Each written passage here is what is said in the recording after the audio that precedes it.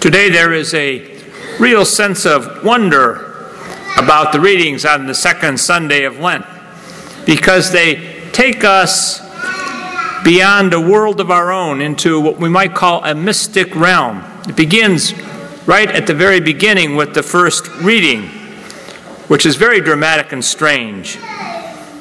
Abraham is enacting a ritual by which the Lord is establishing a covenant with him. This covenant is accompanied by all sorts of mystical symbols. There's the mountain. It says the deep and terrifying darkness. The flaming torch, the smoking pot, the voice from heaven. All this symbolizes that Abraham is not just setting up a contract with a fellow human being, but rather entering into a covenant with an amazing and overwhelming figure of God. And then in the second reading, the same theme appears. We hear from St. Paul. Paul says that our citizenship is in heaven. He's telling the first Christians their citizenship is not here. And Paul over and over in many of his letters reminds his hearers that he's a Roman citizen. But it's good to be reminded where we really belong. You may be a citizen here, but it's not your true citizenship. Paul says, it is in heaven.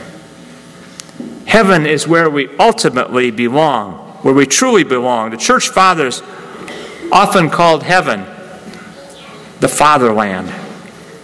That is why we say when we die, we're going home.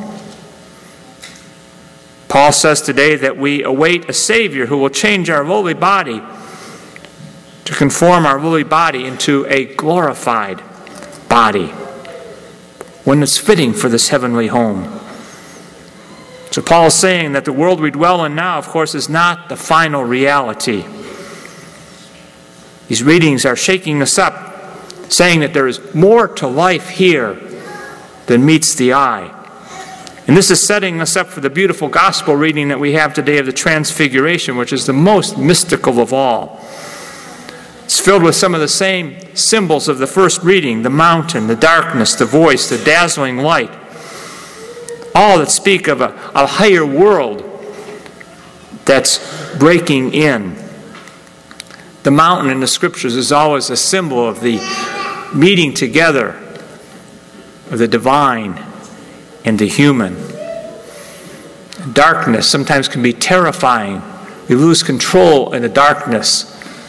Sometimes when we pray, we close our eyes so we can get rid of all the distractions, so we can become focused on God whom we hope to meet. And the voice, of course, is a symbol of God speaking. Going all the way back to the ancient covenant with Abraham in that first reading, and Paul, we have these common mystic elements. That even though God seems distant, closeness with God is once again possible. That's why these are such good Lenten readings. God wants to be our companion.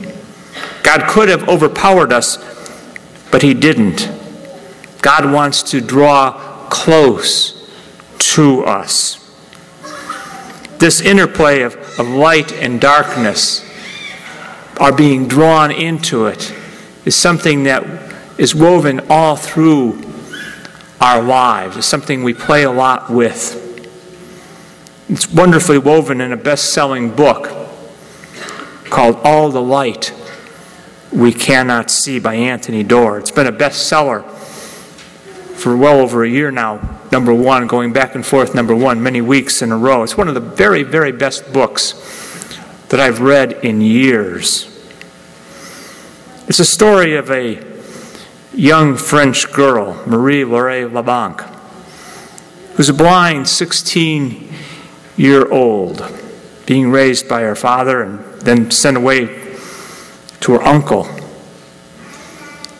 And a boy, Werner Fennig, who's an albino. The story is the unfolding of their two lives until they finally meet. Werner gets sent away to the Hitler youth training camp. He's a very gifted young man with radios, transmitters, signals. Paris is invaded, and so Marie is sent to live in the seaside city of Saint-Malo, to live with her great uncle for protection. And during the war, Werner's work is basically tracking down all these signals of the enemy so they can find the enemy. And the fighters go in then. So he's working with all these, you might say, unseen realities, these radio waves no one can see, but he finds them. Meanwhile, Marie Laure, who can't see, learns to navigate in the city that she lives in on the seacoast, because her father built this model of the city, intricate model of the city, and she with her fingers is able to learn very, very well, so she can then learn how to walk through the city in her blindness and navigate everywhere. She eventually becomes a part in that city of the French resistance. The Germans invaded this city as well. She would go to the bakery every day, and embedded in the bread would be these coded messages, okay? And she would carry them back to her uncle, who had this radio that would transmit these messages then to all of France. Very intriguing story. And so now this brings these two people together. The Germans knew something was going out of this city, so they call in the expert, Werner. So eventually, these two are drawn together, and they're separated at one time in the book only by a small panel, because he's finding where these signals are coming from. So we have this albino and this blind girl, and her name is Wabank, which means the white one. So you begin to see how all this comes together and connects to our gospel. The transfiguration, which is filled with light. And you know, when we're looking at light here this morning, we don't see all the light, do we? You see my purple vestment, which is only just a small, small portion, spectrum of the light. But what about all the light? What about all the light that we cannot see? The invisible world that draws us all together. That's what this novel is about. And that's what the gospel of the Transfiguration is about too. That drew those disciples to Jesus. Really seeing Jesus for who he is.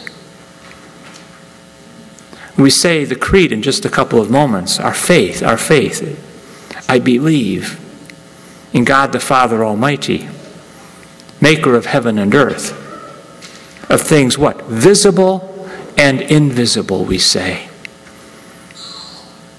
If our whole world revolves around just what we can see, all that diminishes so very, very quickly. Think about your life. You're strong and vibrant maybe when you're 20 or 30 years old.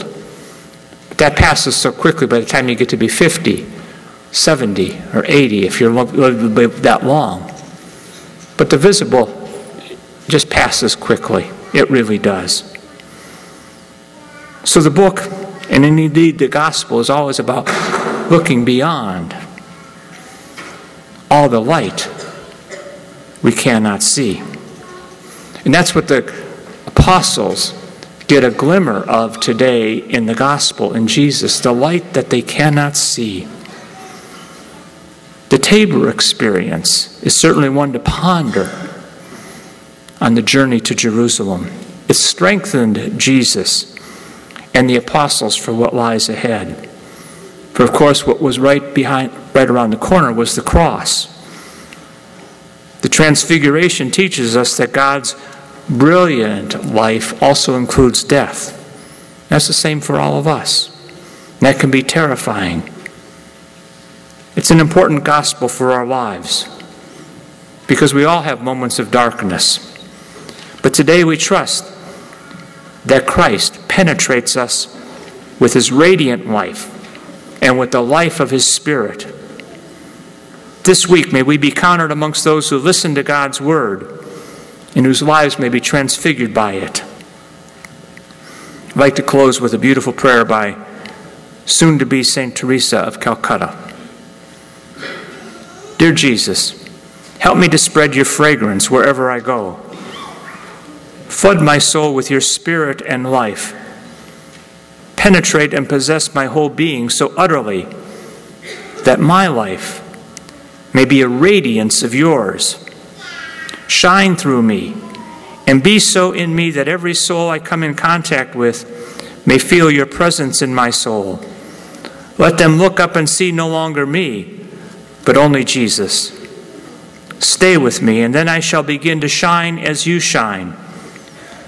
So to shine as to be a light to others. The light, O Jesus, will be from you. None of it will be mine. It will be you shining on others through me. Let me thus praise you in the way you love best, by shining on those around me.